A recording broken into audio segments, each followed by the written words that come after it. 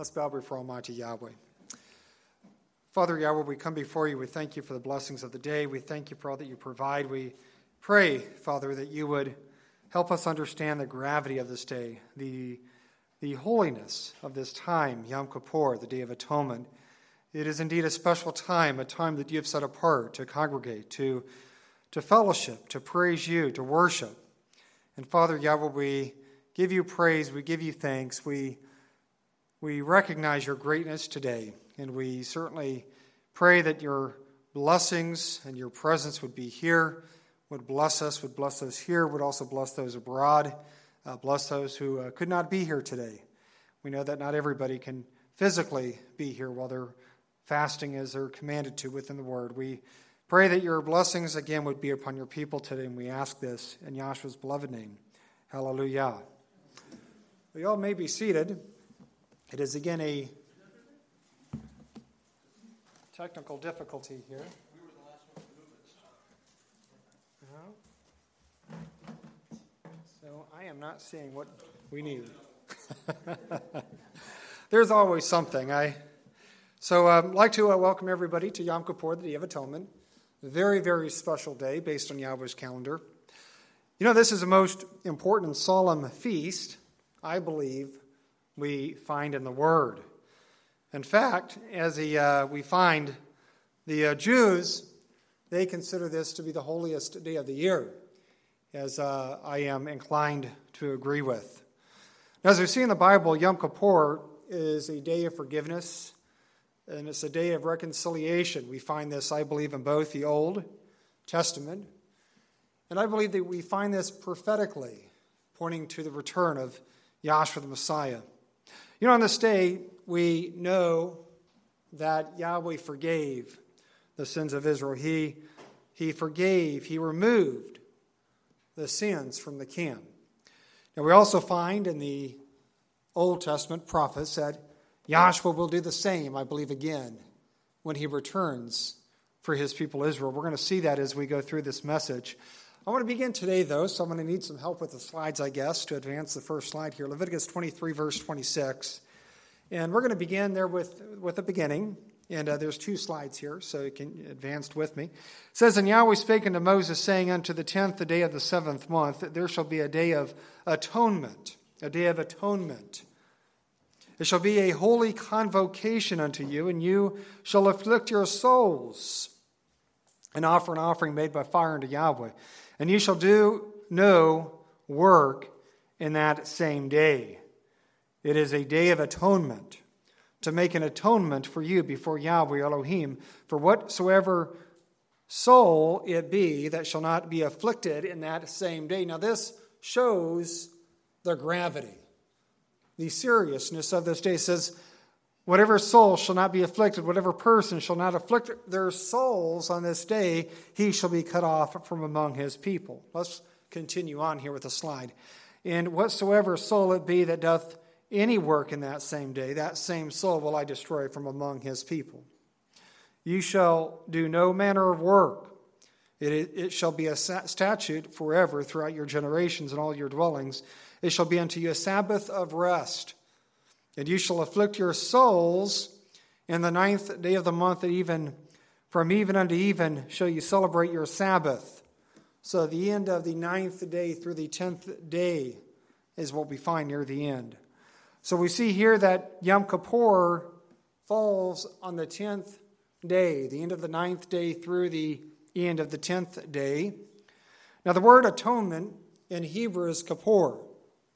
Kippur means expiation, forgiveness, based on Strong's. It means to cover or to make amends for sin in some way. Or we know that Yahweh did this for Israel in the Old Testament, as we see here. Now, during this time for Israel, sins were removed or taken away through what's called the Azazel, or the scapegoat. Now, we'll look at that in more detail later, the Azazel or the scapegoat. But this was the manner of the way in which Yahweh removed the sins of Israel. They covered the sins. Now, we also see here that this day is called a holy convocation, a very important word, holy convocation. This comes from the Hebrew Kodesh Mikra. It literally means a sacred or a holy coming together, a meeting that also refers to a rehearsal of some sort. So on this feast, we're commanded to come together. And again, I know some people physically can't come during this time, but if we can come, we should come. Yahweh commands that we come and we fellowship, we congregate during this time. It's not optional. Something we should do as believers. Should come to fellowship during this time. Now we also see here that we're to afflict our souls on this day. What does that mean, to afflict our souls on this day? We're to afflict our souls means to go without food and drink. It means to fast. That's how we're to afflict our souls. Now we're going to delve more into this as we go through this message. I'm going to move on and look at some of the other items we find here. But to afflict our souls, again, is to fast. Now in verse 32, we find that this feast day is called a Sabbath of rest. Now the word Sabbath here is very special, and it's special because it's unique to the other feast days. This day in Hebrew is called a Shabbat. Shabbat. This is the only feast day where the word Shabbat is used. It's the only feast day where that word is used. The other feast days, it uses another word, and that is Shabbathon. This is called a Shabbat or a Shabbat. The other feast days are called a Shabbathon. Both derived from the same root, but a different Hebrew word. Now, why do you suppose Yahweh uses a different word, Hebrew word, to describe the Sabbath? Well, I believe he does so to show that there is a difference. There is a difference between Yom Kippur and some of the other holy days. And the difference is, this day is holier. This day is more sacred. This day is, if you will, stricter. It has more requirements with this day. Again, and we find here that no work is allowed on this day. We find that anybody who does any work on this day, that person, that soul, shall be destroyed. So there's a seriousness about this day that we don't find with the other days. So this day is very special. Now again, we're told here to afflict our souls. To afflict our souls during this time. What does that mean, to afflict our souls? Well, I've already mentioned this. This means to fast. Now, we find this in part through the Hebrew. The Hebrew for afflict is anah. Anah. Strong's defines anah as, quote, of looking down, a browbeating, to oppress. Now, the Vines defines this word anah as to afflict, to oppress, or to humble. So anah conveys a thought of causing some sort of affliction, some sort of oppression, some sort of hardship, some sort of humility that we do not experience naturally. You know, considering that we've gone without food and drink for about 19 hours now, based on my math, I may be off by an hour or two, but about 19 hours, I would imagine we're feeling a bit afflicted. I would imagine we're feeling a bit weak. I would imagine that we're feeling a bit of a hardship. Maybe some of you aren't, but most of you probably are in some way. Now, beyond this, we also find evidence for fasting in the New or in the Scriptures, in the Old and New Testament. So I'm going to look at a few examples here. The first one is in Psalms 35, verse 13. So Psalms 35:13 says this, but it says, "But as for me, when they were sick, my clothing was sackcloth." You see, sackcloth, by the way, was a garment of repentance. It was a garment of humility. And it says, "I humbled my soul." How? It says here that he humbled his soul through fasting. "And my prayer returned into mine own bosom." So we find here the word humbled. And the word humbled is from the Hebrew anah. The same word used to afflict, that we're to afflict ourselves. This is the same word used here when it says humbled. It says humbled. Anah. And we also see here that this passage, it says that they humbled themselves through what? Through fasting. Through fasting, going without food and drink. Now we see another example for fasting in Jonah. Jonah chapter 3, verse 5. And here, Jonah chapter 3, if we want to advance the slide here. Still without a clicker. Technical difficulties. Jonah chapter 3, 5 through 7, it says, "So the people of Nineveh believed Elohim, and proclaimed a fast, and put on sackcloth, from the greatest of them even to the least of them. For word came unto the king of Nineveh, and he arose from his throne, and he laid his robe from him, and covered him with sackcloth, and sat in ashes.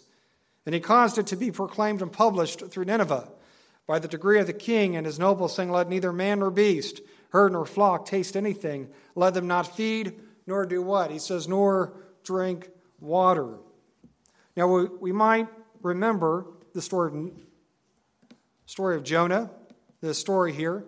Jonah was commanded by Yahweh to go to Nineveh, the capital of the Assyrian Empire, prophesy against her sins. Now, Jonah thought that he was going to go and prophesy, and of course they would refuse to listen, and Yahweh would strike Jonah down, or strike Nineveh down. Now, we know that this did not happen. We find here that the Assyrians repented. They repented when Jonah came to them and proclaimed the prophecy of Almighty Yahweh in the impending doom that they would suffer. We find here that the nation of Assyria repented of their sins. Now, how did they repent before Yahweh? What did they do? Did they sing to Yahweh? Did they go and worship their pagan mighty one? No, it says here that they fasted. They fasted, and this included both people and all of livestock. And it says here that they neither ate nor drank. So we find here a true fast. I know some people over the years, I've done it myself, where they've done a partial fast. There's nothing wrong with that, by the way. If you want to do a partial fast, go without food for a day and maybe drink water, that's fine. But that's not really a biblical fast. A biblical fast is one in which we abstain from both food and drink, as we find here. That is a biblical fast. Another type of fast would only be partial, but we're commanded to fully fast on this day, as we find here through this example, and that is that we are to abstain from both food and drink. So we find here, in an effort to show the repentance, the people of Nineveh humbled themselves, they humbled themselves and they fasted before Almighty Yahweh. Now we see another example of fasting in Luke. Luke chapter 5, verse 33. So if we can advance the slide one more time here. Luke 5, verse 33. And just as a key, when I give the scripture, that normally means we can proceed with that slide. So Luke 5, verse 33, it says, And they said unto him, Why do the disciples of John fast often and make many prayers? And likewise the disciples of the Pharisees, but thine eat and drink. So in this passage, Joshua was asked by the Jews why his disciples did not follow John's disciples and the Pharisees in fasting. Why? Why they were neglecting this. Notice here that this passage defines fasting as, again, abstaining from both food and drink. This is, again, a full fast. This is how Yahweh defines a fast within His Word, and this is how we are to fast. Today we are to humble ourselves. We are to afflict ourselves by abstaining from both food and drink, as we find through this example and the many others like it. You know, remember again that Yahweh commands that we afflict our souls. And again, as we see in Scripture, this is through fasting. You know, one lesson of fasting is that we realize how weak we are. We realize how weak we are without Yahweh's provision. That is one of the blessings about fasting, is because it's a good reminder how weak we are without Yahweh's blessings in our lives. So I think we need to really remember that today. We need to contemplate that thought. We need to contemplate how much we need our Father in heaven, how much we rely upon Him, how much He provides for us, and how much we are nothing without Him. Now I want to consider one more example, this time in Acts 27, verse 9. And it says there in Acts 27:9, Now when much time was spent, and when sailing was now dangerous, because the fast was now already past, Paul admonished them. So we find here one of Paul's travels. And we see that this travel occurred during when? It occurred during a fast. Now what is this referring to? This word, fast, comes from the Greek nastia. Nastia refers to a fast, and according to Strong's, refers specifically to the Day of Atonement. The Day of Atonement. So we find from the New Testament that the word fast refers to the Day of Atonement, showing that the Day of Atonement is considered a fast. And I point this out because some will try to make the point that we don't need to fast on this day. And yet we know in the New Testament this day is called a fast. Now there's two important truths here. Number one, we see here that there is a connection between the Day of Atonement and fasting, and that's very important to recognize. And number two, we see that the feast days are mentioned in the New Testament. Now, I know for those of you here, you know this. This is no news for you, but maybe somebody is listening. They may not know this. They may not realize that the feast days are mentioned in the New Testament. Or this is one of many feast days mentioned in the New Testament. As a point of trivia, the only day mentioned by name, not mentioned by name, is trumpets. That's the only feast day not mentioned specifically within the confines of the New Testament. Now, we can see trumpets prophetically, I believe. We can see it all over the New Testament prophetically, but we don't see it by name. But all the other feast days, including atonement, through this word fast, we find through the New Testament. So it's a very important concept to understand. So again, we see here through the New Testament that we are to afflict ourselves through fasting. So it's again important that we understand this concept of affliction, this concept of anon, and how this works. You know, speaking about humility, and this is another aspect, I believe, of this day, humility and humbling ourselves before Yahweh. You know, I believe that this is one of the most important attributes for believers. I want to talk just briefly about humility, and I want to give an example here. I want to give an example, and just for a moment, to reflect upon something Joshua said in Matthew 20, verse 28. So Matthew 20, verse 28 says there, even as the Son of Man came not to be ministered unto, but to minister, and to give his life, it says, a ransom for many. So this is one of the best examples, I believe, of humility within Scripture. The word minister here is from the Greek word diakonio. Diakonio means to be an attendant, that is to wait upon. Literally refers to somebody who serves. So we find the purpose for Yahshua's coming was not to be served, but to do what? His purpose for coming was to serve. His purpose was to help others. That's what Yahshua's purpose was when he came to this earth. And it's something, as believers, we need to really be cognizant of.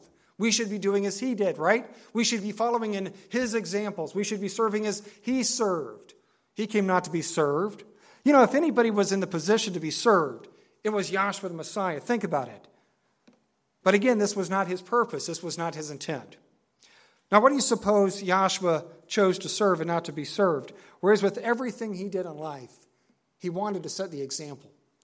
He wanted to set the example. He wanted to show by his own values, his own ethics, how and what we should be doing as believers.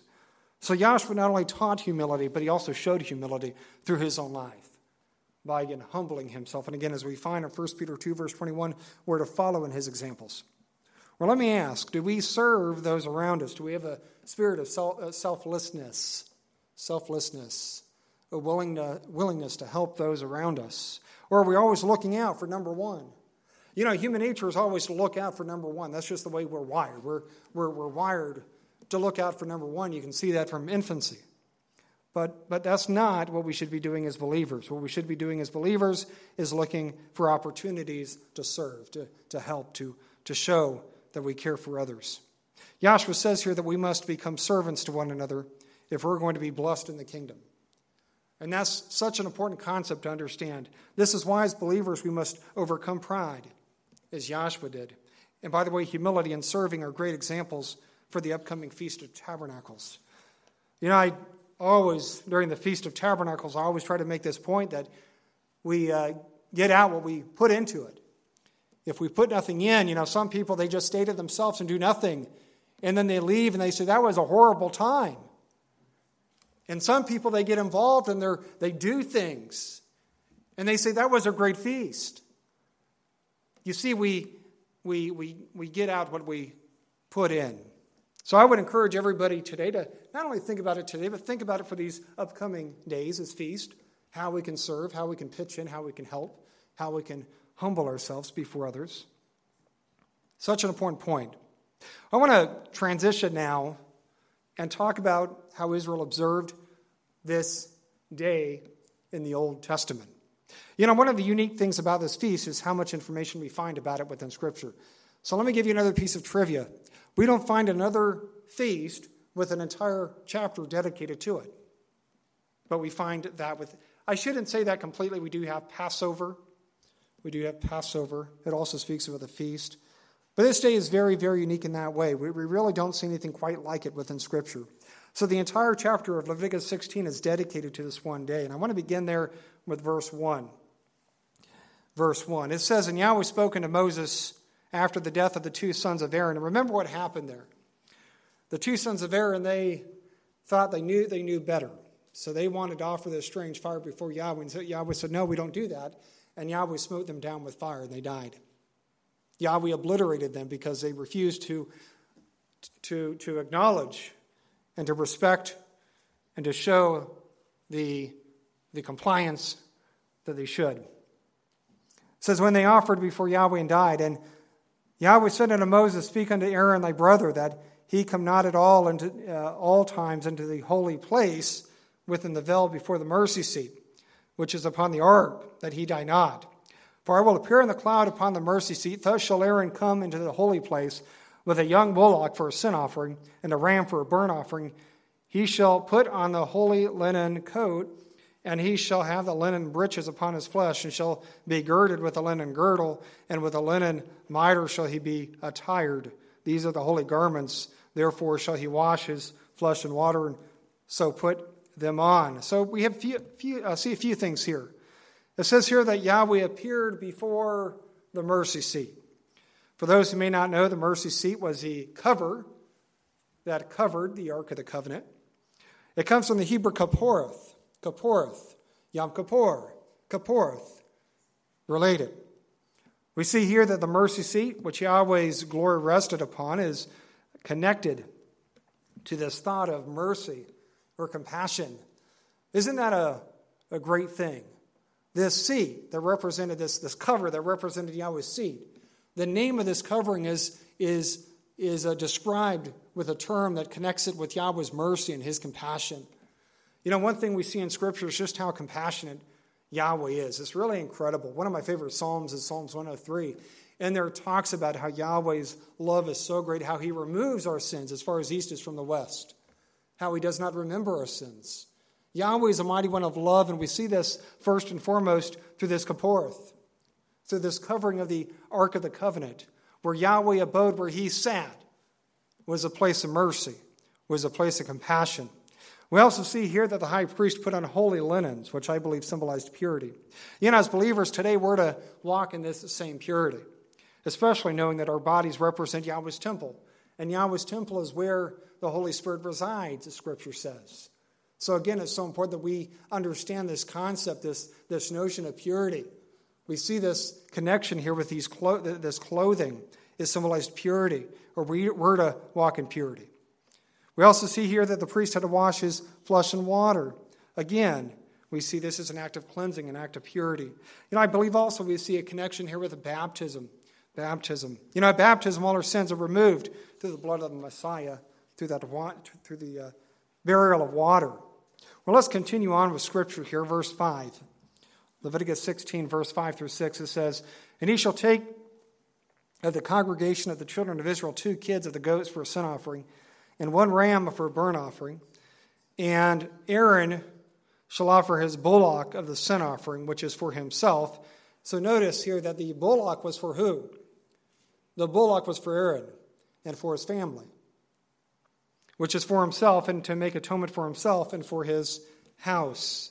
So why do you suppose here that Aaron had to offer a bullock for himself and his family instead of something like a goat or maybe a pigeon or something? Why a bullock? Where different animals within the sacrificial system had different values. And that's what we see here. We see that a greater offering was required for Aaron because Aaron was a high priest. You see, because of his position, he required a greater offering. And that's what we see here. The bullock had more value than a goat. And that's why he's told here to offer this goat for himself and for his families. You know, in some ways, this also reminds me of ministers today.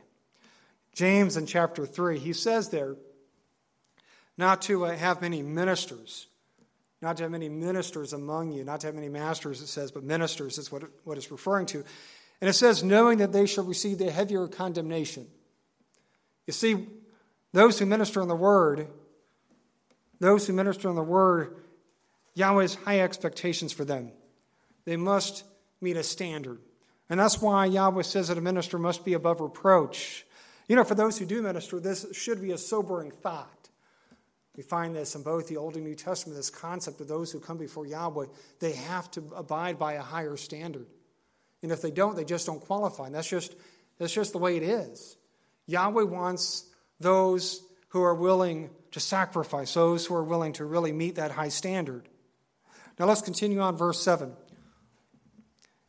It says, "And he shall take the 2 goats and present them before Yahweh at the door of the tabernacle of the congregation. And Aaron shall cast lots upon the 2 goats, 1 goat for Yahweh and the other lot for the scapegoat." Again, we've talked about the scapegoat, the Azazel in the Hebrew. "And Aaron shall bring the goat upon which Yahweh's lot fell and offer him for a sin offering." This was not the Azazel. This was Yahweh's goat. "But the goat on which the lot fell to be the scapegoat shall be presented alive before Yahweh." So that's one of the other things unique here, just to bring out. The scapegoat was kept alive. The Azazel was kept alive. It wasn't sacrificed. Yahweh's goat was sacrificed to make an atonement with him and to let him go for a scapegoat into the wilderness. So we see here 2 goats were presented before Aaron. One would be Yahweh's goat, and this would be used as a sin offering. And the other would be used as a scapegoat, or as it's also called, the live goat, the Azazel, as we find within Hebrew. So how were these goats chosen? Well, these goats were chosen through lots. So they would cast lots. So how was this done? How was this? Well, no one really knows for sure, but we do have a study I want to share with you. I have it on the slide, so if you want to transition here. And this is a note from the Restoration Study Bible. And it says this: "The process of casting lots consisted of an actual process."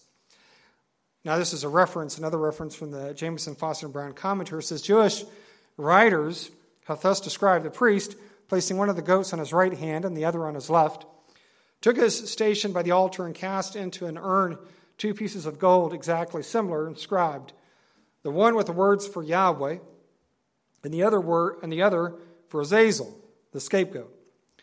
After having well shaken them together, he put both his hands into the box and took up a lot in each hand, or in each, that in his right hand he put on the head of the goat which stood on his right, and that in his left he dropped on the other. In this manner the fate of each was decided." So we see here the way possibly they would determine between the scapegoat and Yahweh's goat. 2 pieces of gold that had the names, again, one Azazel and one Yahweh's goat. And from this it would determine the fate of those goats. Now, what were the differences between these goats? Or Yahweh's goat, again, was to be used as a sin offering. We find that for the people. So it was an offering for the people. And the scapegoat, I think the best way to look at the scapegoat is that it was a vessel for Israel's sins. It was a vessel for Israel's sins. It was the sins of Israel was transferred to this scapegoat symbolically. It was symbolically placed upon this scapegoat. And we're going to see this as we go through this passage, how this took place. But again, 1 goat was for Yahweh. That was a goat that was a sin offering. That was a goat that would die. And then we had the Azazel, or the scapegoat, and that goat was kept alive. Now, after this, we see here that a fit man would take the goat out of the camp into the wilderness. So again, keep in mind that the scapegoat is not the sin offering. The sin offering was Yahweh's goat. I want to read one more commentary. I also have this on the slide here, and this is on the scapegoat. It says, a scapegoat called Azazel in the Hebrew, meaning the goat of departure. So that's what it means in the Hebrew. This goat likely represented Satan, and we're going to see that more as we go through this message, who is led away into the wilderness. Upon this goat, Aaron was to lay both his hands and confess over it all the sins and transgressions of Israel. In effect, transferring all sin back onto the adversary, the originator of sin. Then a fit man, likely symbolic of Yahshua, or I believe also maybe even perhaps an angel, but through Yahshua for sure, led the goat away into oblivion. And there he would die, as in Romans 16:20, and also Isaiah 27:1, Ezekiel 28:19, Hebrews 2, verse 14. So this is our understanding of this scapegoat, that it represented Satan the devil, that as this goat received the sins of Israel, that Satan at Yahshua's return will also deliver the sins of mankind upon the evil one. We'll talk more about that as we go through. Well, for now, I want to continue on here. So if we want to transition to the next slide, I don't have the verses actually on the slide though, but it's Leviticus 16, and we're going to read verses 11 through 28. So this is again how and what occurred on this day. So you have to take your Bible or listen to me. It doesn't matter. And by the way, I'm going to share a chart after this. The same chart I'm going to share is in the Restoration Study Bible 4th edition. So if you have a 4th edition and can't read it on the slide, you can read it in the Bible. It may make it a bit easier. So verse 11, it says, "And Aaron shall bring the bullock." So this is a description. We've talked about the bullock. We've talked about the goats and what they symbolize. This is how these things occurred. So it says, "Aaron shall bring the bullock of the sin offering, which is for himself, and to make an atonement for himself and for his house, and shall kill the bullock of the sin offering, which is for himself." So again, because of his position, who he was, he required the bullock, not a goat.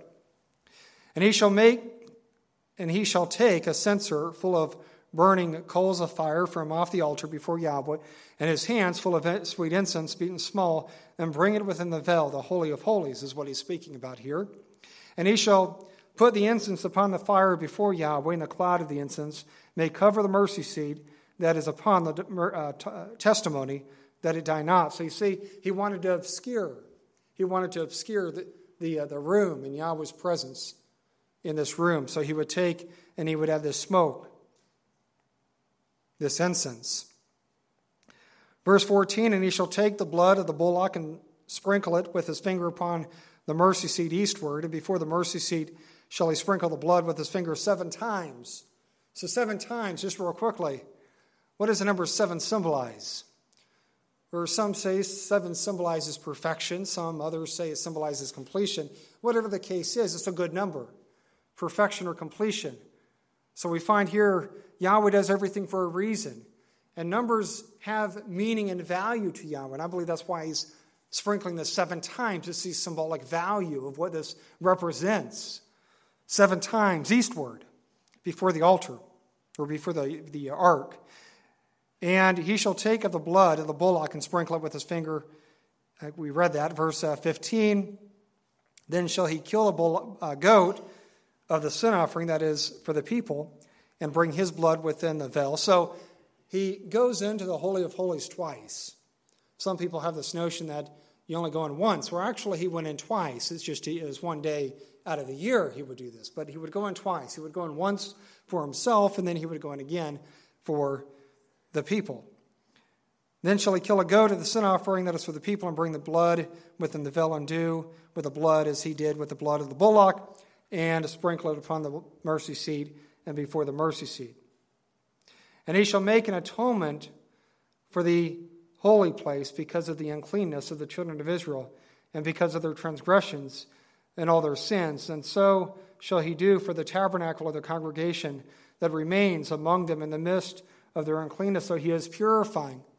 He is purifying the temple. He is purifying the Holy of Holies because it says of the uncleanness, the sin, the iniquities of Israel. "And he shall go out unto the altar and that is before Yahweh, and make an atonement for it. And shall take the blood of the bullock and of the blood of the goat, and pour it upon the horns of the altar round about." This was the altar that was outside. He would pour the blood from both the bullock and the goat outside. "And he shall sprinkle of the blood upon with his fingers 7 times, and cleanse it and hallow it from the uncleanness of the children of Israel." So he's cleaning the altar. So you see, he's cleaning the tabernacle. He's cleaning the altar through this blood. "And when he hath made an end of reconciling the holy place and the tabernacle of the congregation and the altar, he shall bring the live goat." So again, the live goat, this was a scapegoat. This was the Azazel. This was a goat that would be brought out by a fit man, as we'll see here in just a moment. And Aaron shall lay both his hands upon the head of the live goat. So he placed his hands upon the head of this goat. And when he did this, it says that he would confess over the iniquities, over him all the iniquities of the children of Israel and all their transgressions and all their sins, putting them upon the head of the goat, and shall send him away by the hand of a fit man into the wilderness. So again, we see here that he would take this live goat, this Azazel, this scapegoat, and he would place his hands upon this goat. He would symbolically transfer the sins of Israel from them to this goat. And then a fit man, it says, would take this goat away from the camp. It says, and the goat shall bear upon him all their iniquities upon a land not inhabited into a wilderness, and he shall let go the goat in the wilderness. So, again, the sin offering was to cleanse the sanctuary. The live goat was to then take the sins of Israel and bring them outside of the camp. There's a distinction between those two. In verse 23 it says, and Aaron shall come into the tabernacle of the congregation and shall put off the linen garments, because again, these linen garments, these were special, and these were only to be used for special reasons, special causes. Normally, he would have another garment on, so he's taking this garment off because he is finished with his tasks. It says, which he put on when he went into the holy place, and shall leave them there.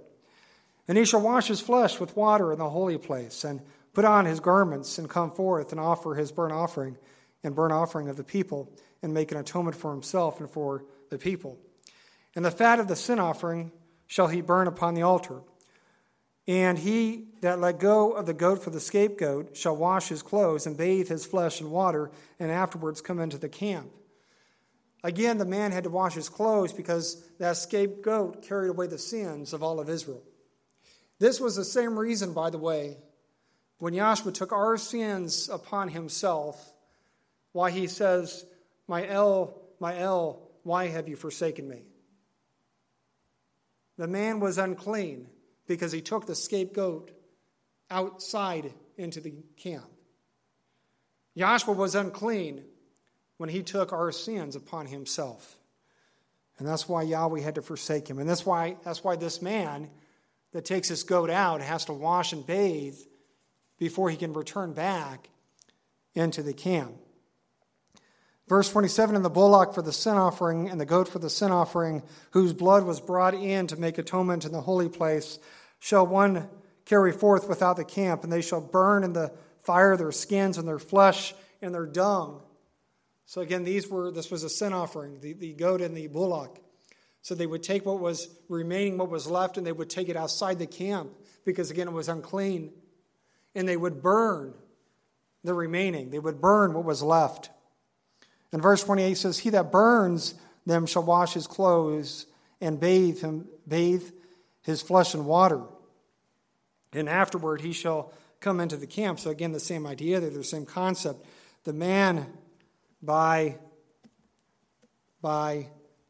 burning, disposing of the goat and of the bullock, was unclean. He had to bathe himself in water. And I have another slide here, so if we can advance the slide. And this is also in the Restoration Study Bible 4th edition. This was a new chart we added from this message. And here it gives a chronological account of what happens. I'm going to go through these real quickly because sometimes we kind of lose track as to what is happening and when it's happening. So if you can read this, great. If not, again, refer to your 4th edition Restoration Study Bible. So the high priest sacrifices a bullock for himself and for the family. That's the first thing. High priest takes coals and incense and enters a holy of holies. And again, he does that to obscure the view.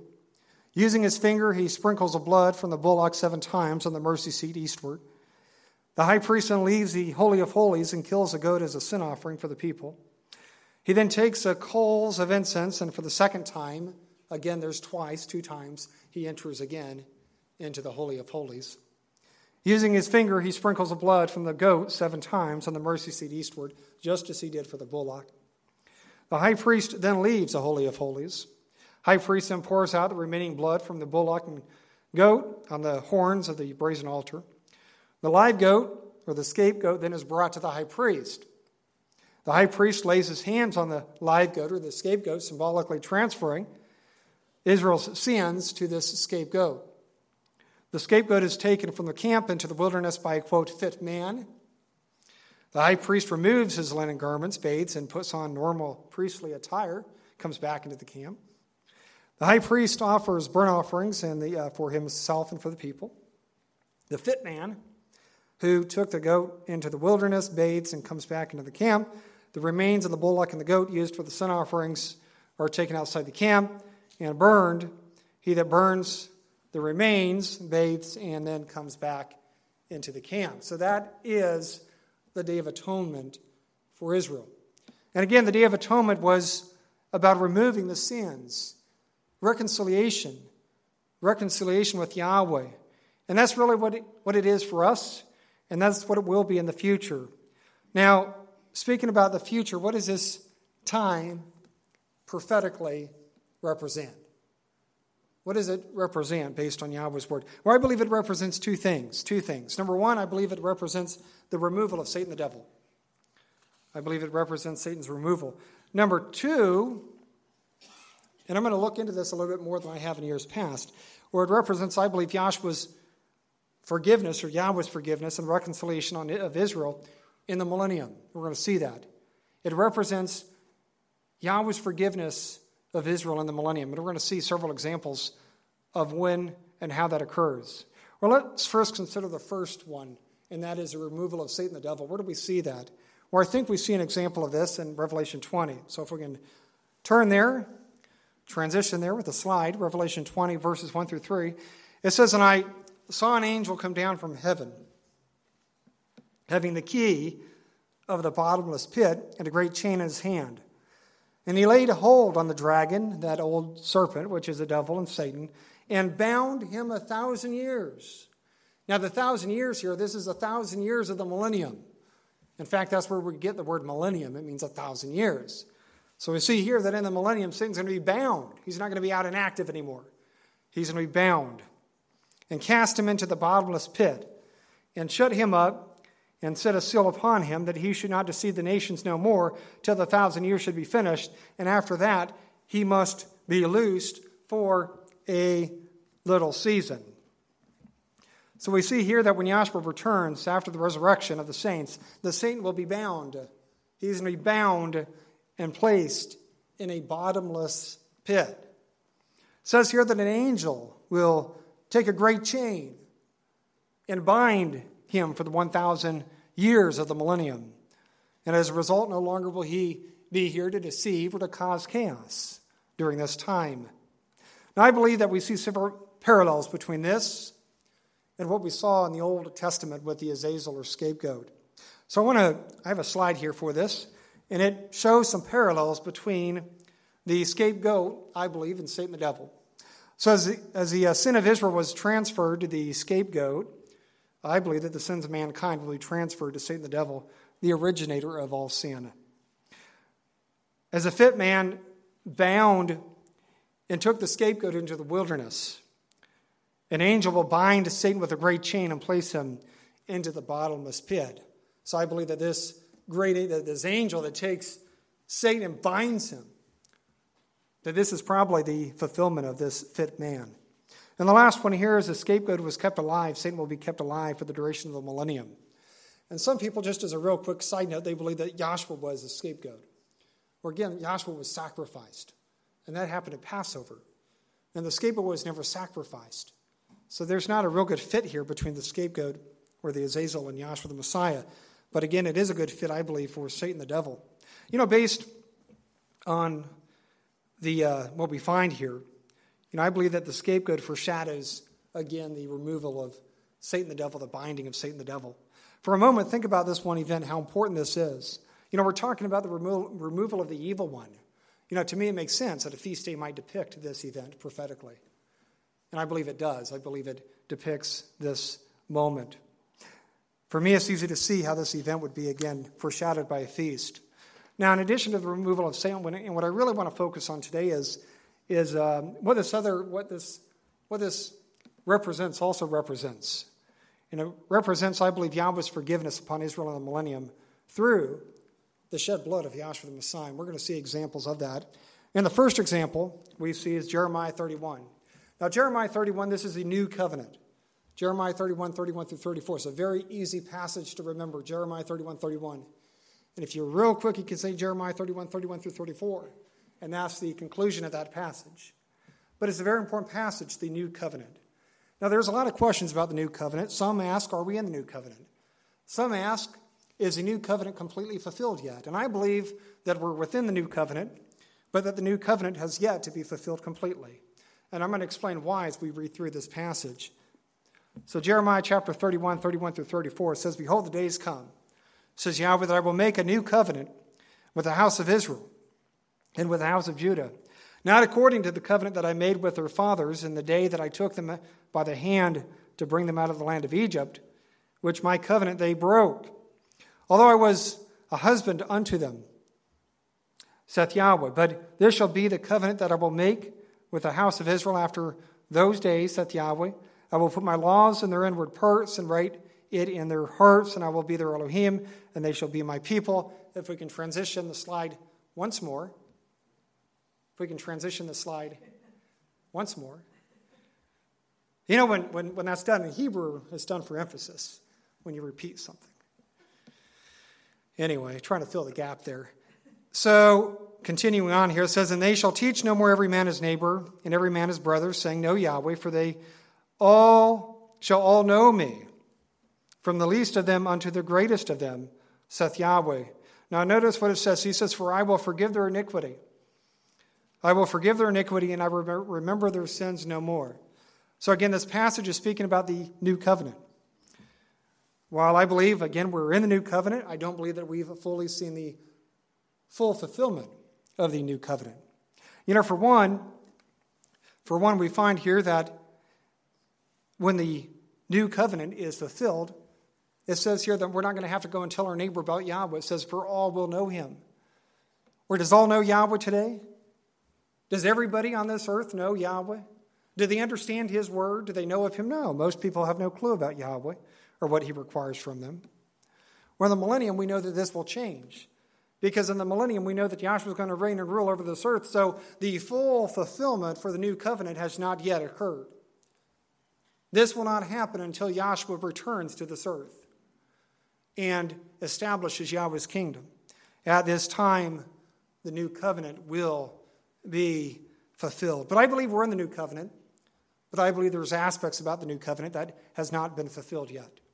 And one of those aspects, again, is that we have to preach the word because people don't know the word. But in the millennium, that's not going to be the case. We're not going to have to preach the word like we're doing now. We're not going to have to go and talk to our neighbor and say, Do you know Yahweh? For it says, during this time, all will know him. You know, as we see in Micah chapter 4, his kingdom will be above all other kingdoms. There's going to be no denying the knowing of Yahweh. Now, I believe we see a promise here that also correlates with Yom Kippur, the Day of Atonement. It says here that Yahweh is going to forgive their iniquity and remember their sins no more. Now, he says this after he talks about how everybody will know Yahweh.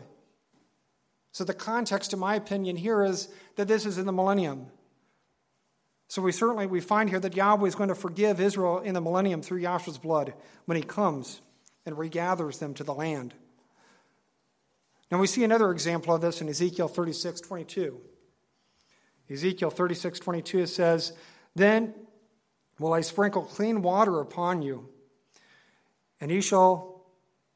Actually, that's just a phrase here, so I'm going to read this from Scripture here. It's kind of a long passage, but I felt it was needed. So Ezekiel 36. You may have to turn with your Bibles, or you can just listen. Does not matter.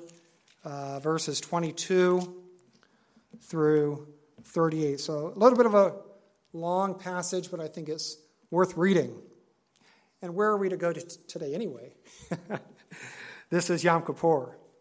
Okay, verse 22 through 38. It says, Therefore say unto the house of Israel, Thus saith my sovereign Yahweh, I do not this for your sakes, O house of Israel, but for mine holy name's sake, which you have profaned among the heathen, whither you want. So we find, just a real quick acknowledgement, Yahweh's name. Here we find that they were profaning Yahweh's name, but we see the importance of sanctifying the name here. And I will sanctify my great name, Yahweh says, which you have profaned among the heathen, which you have profaned in the midst of them. And the heathen shall know that I am Yahweh, saith my sovereign Yahweh, when I shall be sanctified in you before their eyes. For I will take you from among the heathen and gather you out of all countries, and I will bring you into your own land. Or I believe this is a reference to the millennium. This is speaking about when Yahweh is going to take his people Israel and bring them back to their land. In verse 25 it says, and I will sprinkle clean water upon you, and you shall be clean from your filthiness, and from all your idols will I cleanse you. A new heart also will I give you, and a new spirit will I put within you. I will take away the stony heart out of your flesh, and I will give you a heart of flesh. And I will put my spirit within you and cause you to walk in my statutes, and you shall keep my judgments and do them. And you shall dwell in the land that I gave to your fathers, and you shall be my people, and I will be your Elohim. This is again a time of great reconciliation when Yahweh is bringing his people back. This is millennium. This has not occurred yet. This has not happened. In verse 29 it says, and I will also save you from all your uncleanness, and I will call for the corn and will increase it and lay no famine upon you.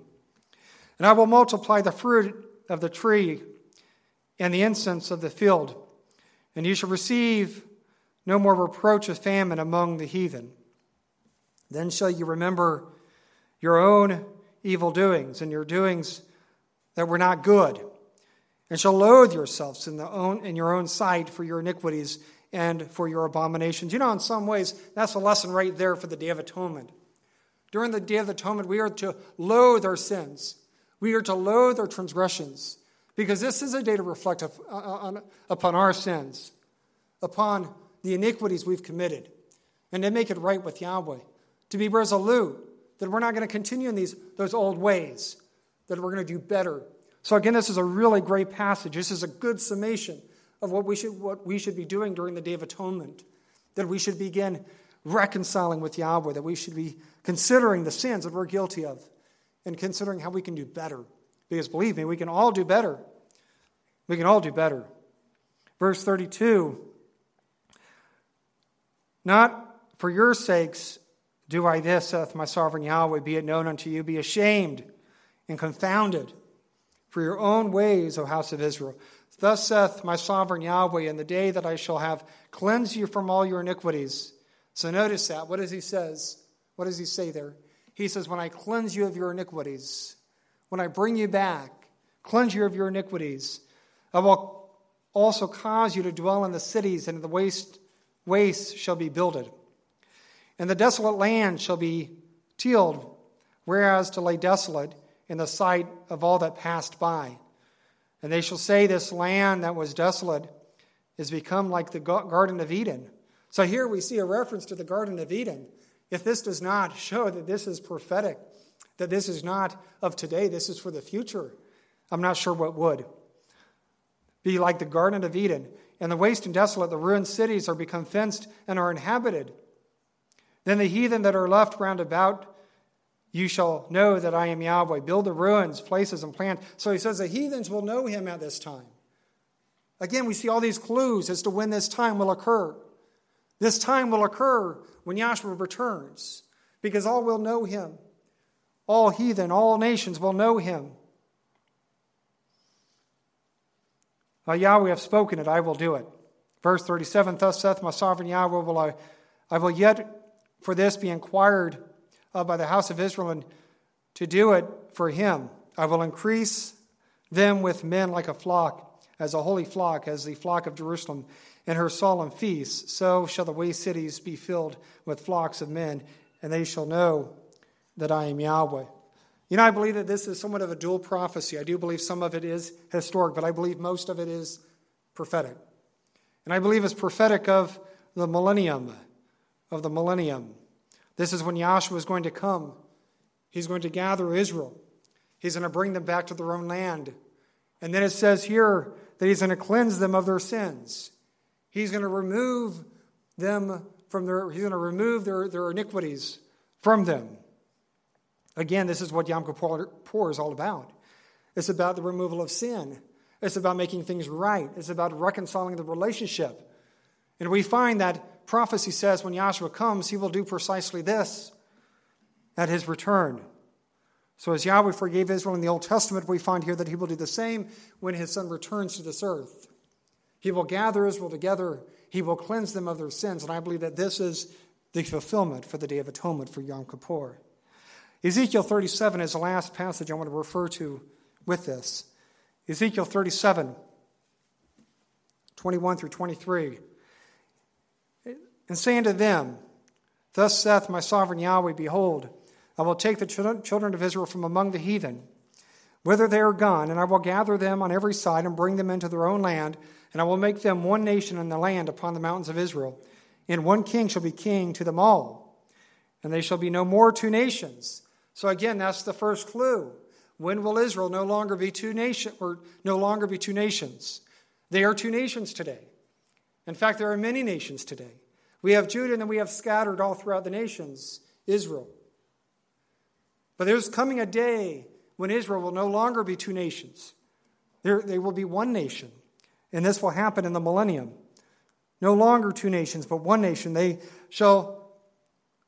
Neither shall they be divided into two kingdoms anymore at all. Neither shall they defile themselves anymore with their idols, nor with their detestable things, nor with any of their transgressions.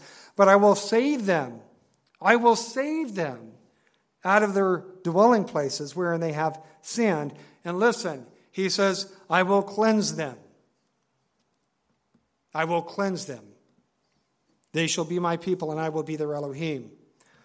Now, I believe that this prophecy is for the future, pointing to the return of the Messiah when he will again gather the people of Israel back together and bring them to their own land. You know, I didn't read this, but in this passage we find a reference to two sticks. One stick referring to Ephraim, one stick referring to Judah. And he's going to bring these two sticks together. He's going to form them into one stick. And no longer will Israel again be two nations, or two sticks. They're going to be one stick, one nation. We also know that during this time in this prophecy is that King David will rule over them. King David will rule over the nation of Israel. Yahshua is going to rule over everybody. But there's going to be nations in the millennium if we search it out. But it says King David will rule over them. Now I want to focus on, again, what we find here and the prophetic importance of what we see. And the fact that these things will not happen until the millennium. And what I really want to focus on is this acknowledgement that Yahweh will cleanse Israel when he returns through his Son. When Yahshua returns, it says that he's going to gather the people together, and then he's going to cleanse the people of Israel by removing their sins. Again, Yom Kippur is all about forgiveness. Yom Kippur is all about making things right. And we know that this certainly fits the context of what we find here. You know, when Yahshua returns to gather the people of Judah and Israel and to restore them back to their land, he will forgive their sins through his shed blood. You know, as it says in Hebrews 9, verse 28, so Messiah once offered to bear the sins of many, and unto them that look for him shall he appear the second time without sin unto salvation. Again, I believe that this is a fulfillment of the Day of Atonement, the reconciling of Israel, of new Israel, of future Israel in the millennium when Yahweh restores them to their own land. This day is about forgiveness, reconciliation, restoring a people from sin. And this is precisely what the Messiah will do when he restores Israel back to their land. Now, this view also follows a prophetic pattern we find within Scripture. I want to spend just a few moments talking about this. I have 2 slides on this. The first slide here shows the prophetic fulfillment of Passover from the Feast of Weeks. So we know that Passover represents Yahshua's death and sacrifice. But see here that the Feast of Unleavened Bread represents his resurrection from the grave. And then we see that Pentecost represents the outpouring of the Holy Spirit. So we find that there's a chronological aspect to the feast days, that they're fulfilled chronologically, that one follows the other. So again, Yahshua's death, Yahshua's resurrection. And what do we find in the New Testament about the Comforter? In John, we find that the Comforter could not come until who left? Yahshua had to leave before the Comforter could come. You see, even the Comforter, Yahshua played a role in.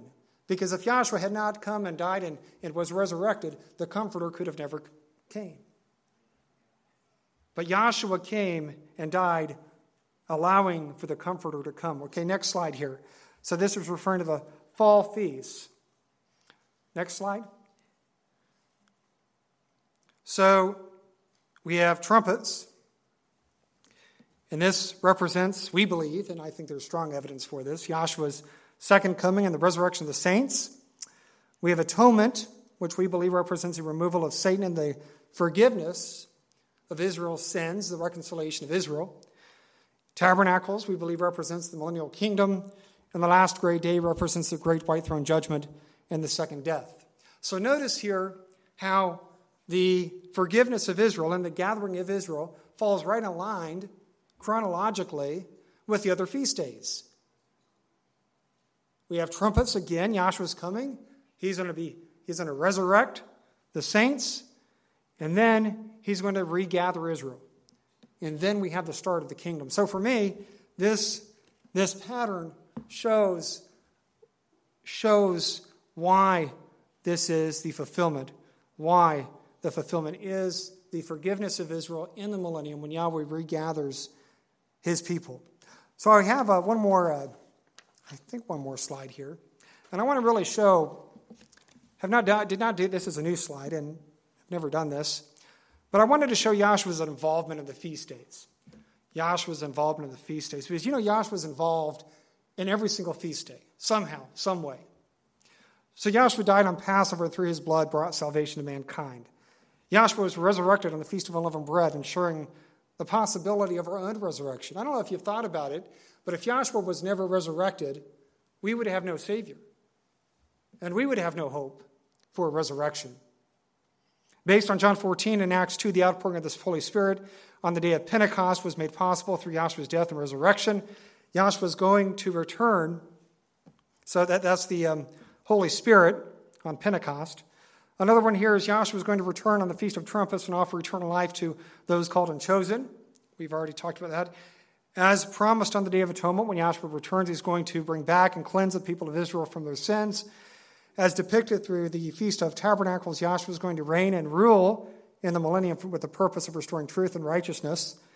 And as shown through the last great day, Yahshua is going to judge all of mankind during the great white throne judgment. So again, we see just how pivotal Yahshua is to the feast days.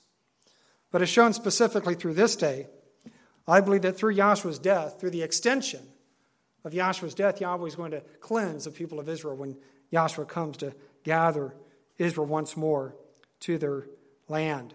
I believe that this is the fulfillment and why this day is so important. So as we've heard in this message, this is a very special day, a day of forgiveness, a day of reconciliation, a day of remembrance, a day that Yahweh showed forgiveness not only in the old, but will do so again.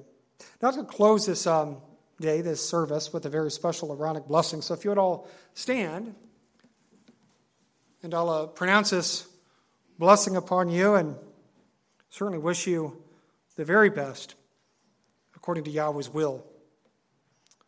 Yahweh Rekeka Yahweh Vayes Mereka Yair Yahweh Panavalaka Vikuneka Yase Yahweh Panavalaka Viyasem Laka Shalom. And that is Yahweh bless thee and keep thee.